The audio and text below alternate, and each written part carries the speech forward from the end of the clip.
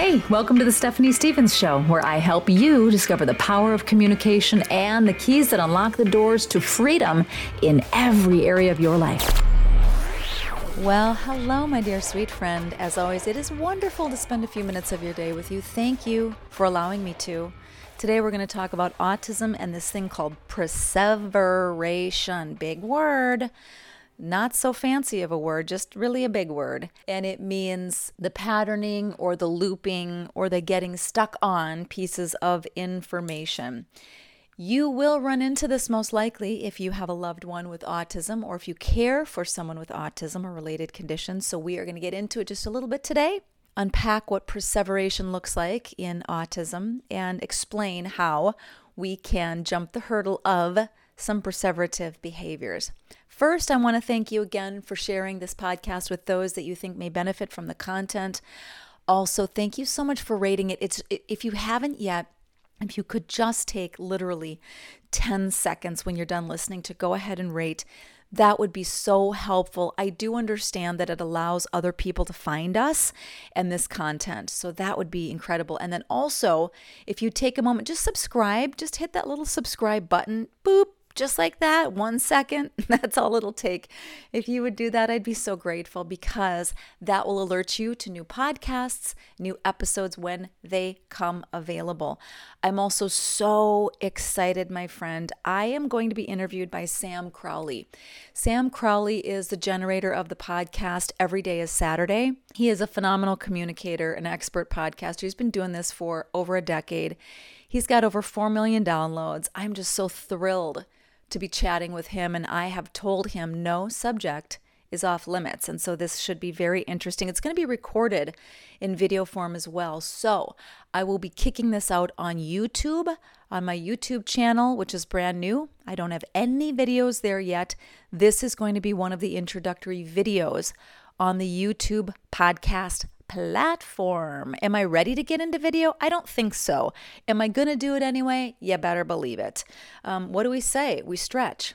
If I were comfortable, there would be something wrong. I got to move beyond what is necessarily comfortable, and so do you. So, no, I'm not ready for it. I'm going to do it anyway. And then it starts getting easier and easier, you know. So that interview is actually happening tomorrow, and then we will just package it and kick it on out into the stratosphere, and I'm excited to share that with you. He is really, really a smart, funny guy, and so I'm actually very excited to share him. He names his podcast Every Day is Saturday. There's a very interesting story behind the name of his podcast, and something I can really identify with, and you will probably be able to identify with it as well. All right, onward to the subject of the day.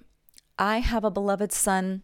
He just turned 26 last week. His name is Benjamin, and he has a diagnosis of autism spectrum disorder, ASD. It used to be called, in some circles it's called DD, or developmental disorders. All of these acronyms, blah, blah, blah, blah. I don't like labels, which is why I say a diagnosis of autism, because the reality is nobody has really pinpointed what exactly autism or related conditions are, other than neurological and or developmental disabilities. That's it.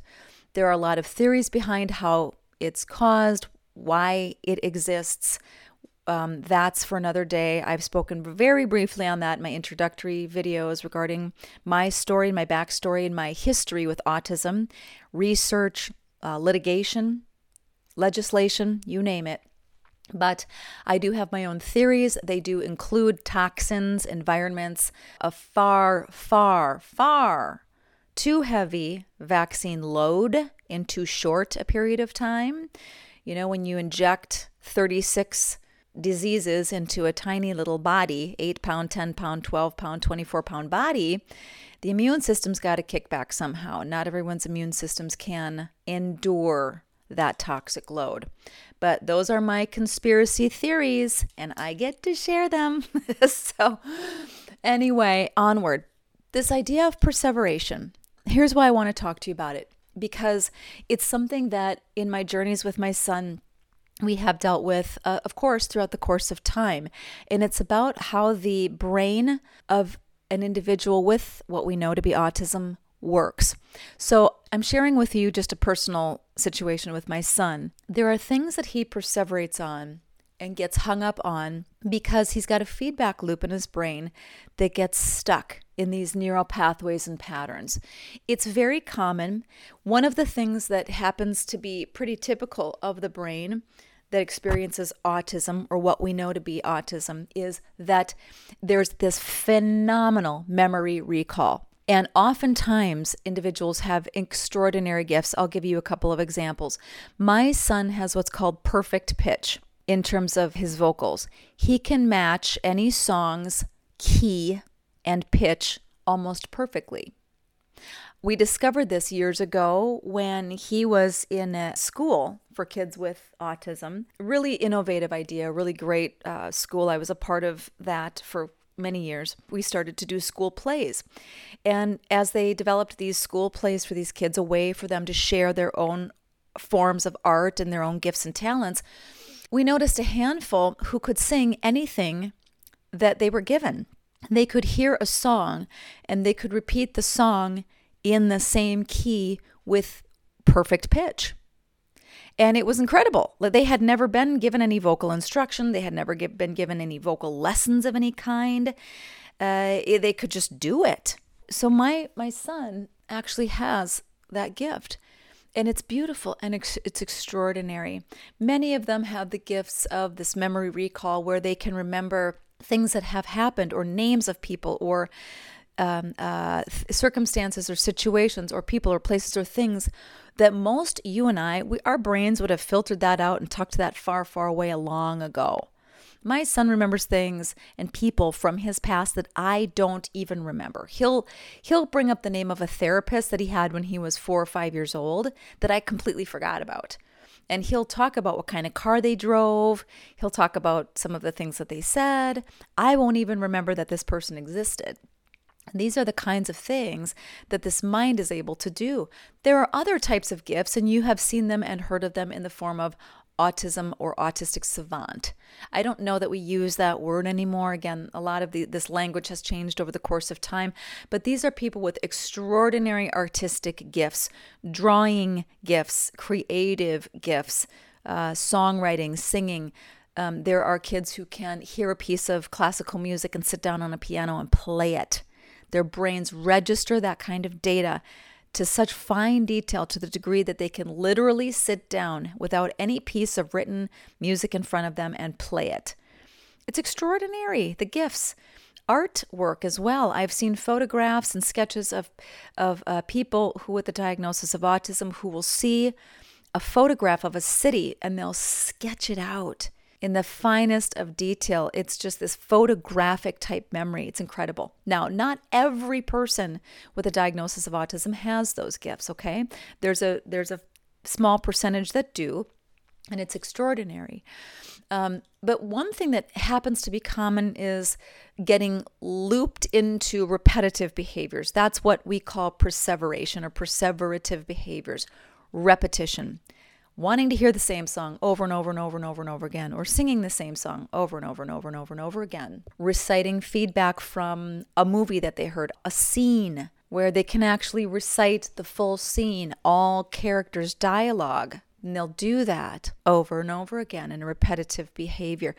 That's called scripting, and there's a theory that they do that oftentimes when they're looking to communicate and find the words, but because language processing is challenging, they don't have the words for the context of the situation that they want to communicate to you. So they'll pull it from something they've heard before, like a show or a movie scene or a song lyric. They'll pull that out and they'll speak that or sing that or script that movie scene, and you'll determine that, oh man, this is actually what they're looking to communicate with me. They want to do this particular thing, or they have this particular idea, or they feel this particular way, but they're unable to say, I feel confused right now, or I feel concerned about something right now. So they'll pull a script or a scene out of a movie where one of the characters is concerned about something. Isn't that fascinating? Isn't it brilliant? But because there are oftentimes limitations in communications, they have adapted and found these brilliant ways to communicate. One of the things I'm dealing with my son right now is this idea of traveling when it's wintertime where we live. Why? Because we've done that for the last couple of years. We have family that spends time in warm places when it's cold where we live, and so we have gone to visit them over the last couple of years. So when we started to sneak into the middle of what we know to be summer here where I live, he started talking about winter. And I thought, well, this is curious. Why are we talking about winter? So I would say, but buddy, let's enjoy summer. Today is summer, so let's look at the green grass and the blue sky and the green trees and the fields growing food. And I would try to redirect. That's called redirecting the attention, because he started, I noticed, to perseverate daily on, it's still summer, it's not winter, winter is coming, it's not winter, it's still summer. I thought, this is odd. Why are we talking about this now? Okay, so as summer went on and we're starting to approach fall, which in the state that we live, the leaves start turning colors. They start falling off the trees. It starts getting a little cooler. The colors start popping on all of the trees and bushes and shrubs. And, the landscape totally starts to change, and it's beautiful. It's one of the reasons I love being in a place where there are seasons. It's because of the change. Well, the change for him signifies what? That winter is coming. And what happens during the winter? In my son's mind, here's what happens in winter now. We travel. We travel to the warm places to see family. Why? Because we've done it a couple of times. And so here's what I want to share with you. In a mind that works this way, in a brain that works this way, there are things that become patterns when they happen a couple of times. So because for 3 years we went in a row, we went to see people who are in warm places when it was cold where we live, it is now what my son knows to be true. It's what he knows to be a thing. It's what he knows to be something that happens when the weather gets cold here. So he has been telling everybody, his friends, his family members, that we are going to a specific warm place. I find out about this because they're coming to me and saying, hey, where are you staying in December? Where are you staying? What do you mean, where are we staying? Well, where are you staying when you're headed down to Florida? Oh, well, I don't have any plans to head down to Florida this year yet. I haven't even thought about it. I haven't even booked travel. I haven't even had time to get to it. But he's already got the plan in his head that this is what we're doing. Why? Because we've done it a couple of times. So this all comes about, of course, because when he was little and we were training his mind, teaching his mind to think beyond very specific limitations, here's what we would do. When you have to train what something is, you first, this is how we did it, it's called ABA, or verbal behavior therapy. When he was little, if we wanted him to know what a boat was, we would hold up a 2D picture of a boat, and we would say boat. And we would show the picture. Boat. This is a boat. What is this? That's right. It's a boat. What's a boat? Yep. Point to the picture. That's right. That's a boat. We would pattern this in. We would create a new neural pathway for my son to understand what a boat was. Something we called a boat. Something that we spelled B-O-A-T. This is what's known as a boat. What does a boat do? It floats on the water. That's right. What floats on the water? A boat. Okay.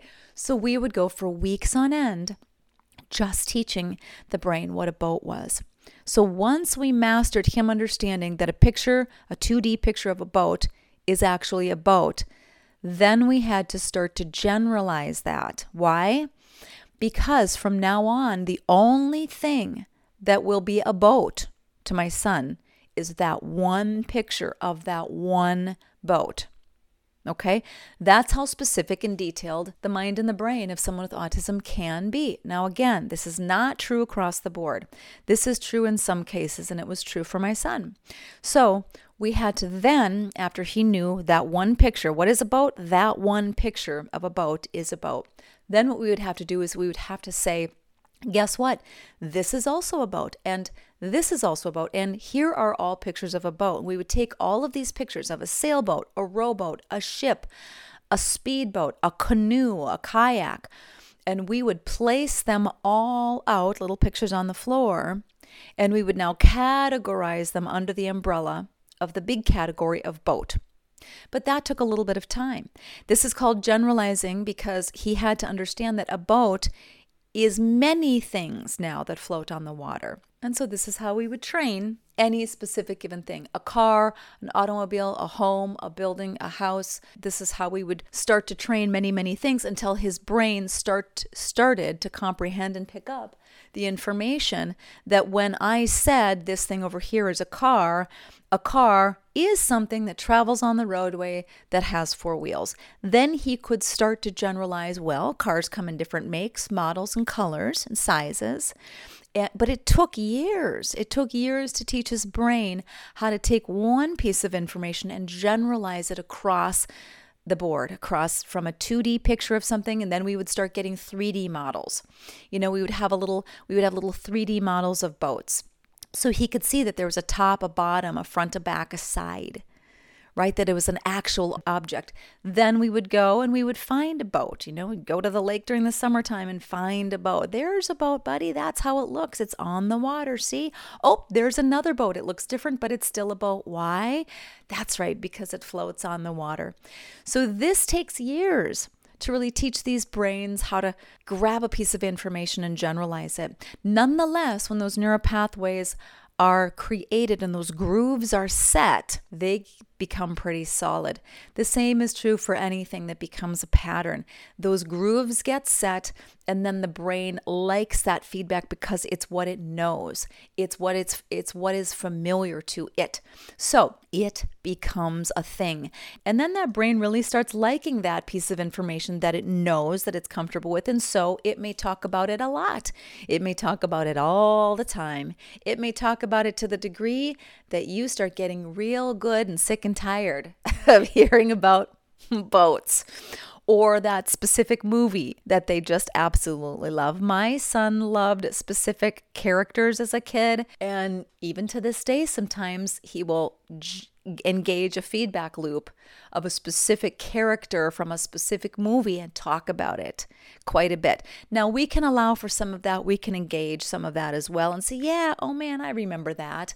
But what is going to be important to preserve your sanity, my dear sweet friend, is going to be to learn to engage a little bit of it and then redirect, because that brain wants to stay stuck. Why? It's familiar. It's what it knows. These feedback loops pop up and they get a little bit stuck in that group. And it's a little more challenging for them to move off topic. So our job and our role can be to help assist in moving subjects or doing what's called a pattern disruptor or pattern interrupter, where that feedback loop is there and they're talking about that same thing over and over and over again, going to that specific place when it's warm. Yep, we're going. Yep, we're going to go. Yep, we're getting ready to go.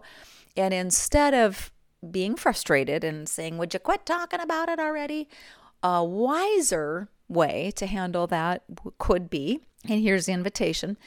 The invitation is to engage what's called redirection. Redirect the activity, redirect the topic, redirect the information. So you could say, you know what, we'll do that if it works out, but today, here's what we're going to do today. What are we going to do today? That's right, we're going to do these 3 things today, and here's how you can help me today, and here's how I'll help you today. You're going to want to engage the technique called redirect. You're going to want to redirect that neural pathway, it's called a pattern interrupter, and break the neural pathway and recreate a new pathway. Because when you've talked about something once, twice, 3 times, now it's becoming a pattern loop, and that's also called a self-stimulatory behavior, where they're kind of getting this feedback and they want the feedback and they're struggling to move off of that specific subject or topic. And so you can help them by doing what's called a redirect. You can introduce another subject very quickly, a subject of interest, and then to make sure to generalize that subject of interest as well. So if, let's say, your loved one is stuck on a particular movie and a scene from a movie, and they're talking about it over and over, and you remember when such and such happened, and remember, you can say, I sure do, that was really cool. Yep, what was your favorite thing about that? And let them express it if they can. If they're unable to express what their favorite thing about it is, you could say, you know what my favorite thing was? My favorite thing was in the movie when the character did this and then they did that.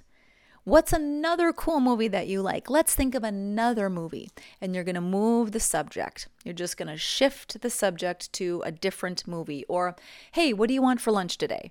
Let's talk about what we think we want to make for lunch today. And when you disrupt the pattern, it stops the neural pathway and it unexpectedly disrupts that neural pattern. And that's important. We want to unexpectedly disrupt the pattern and shift it to something a little different. Because if you allow that feedback loop or that perseveration to go on, it doesn't get much better. So they can get stuck for a long period of time in that one subject matter and that one feedback loop. And it's not necessarily beneficial for them to be stuck on that either.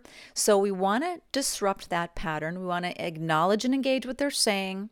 And then we want to disrupt the pattern and shift topics. So one of the things I'm doing with my son, if he brings up going to that same, warm weather place in the winter, I will say, I know that's something you really want to do. I'd like to do it too, but here's what we're going to do today.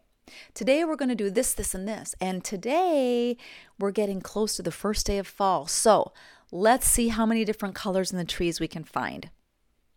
So, it's about quickly, as best you can, disrupting that pattern and moving into another subject matter. It'll help save your sanity and it'll help them move off that feedback loop, that perseverative pattern, and into something different where they can really try to engage what's in front of them today. One of the things that people with autism and related conditions struggle with is being in the present moment. Their brains are often stuck in the past with situations and things that they know, or they can get stuck in something that they're anxious about that is going to happen in the future, or something that they want to happen in the future, something that they enjoy that they want to do again. But one of the things that seems to be challenging is to keep them here, to get them into this present moment, to get them right here, right now, because really, the reality is there is only ever and always the present moment. Yesterday doesn't exist. Tomorrow doesn't exist. It's always only this moment. It's now, and now, and now. So that's a very esoteric concept. It's an abstract concept that is not favorable to a mind with autism, for example, or a brain that functions differently. But you and I know that. We know that now is the moment that matters the most. So if you can, the invitation is to bring your loved one into the now.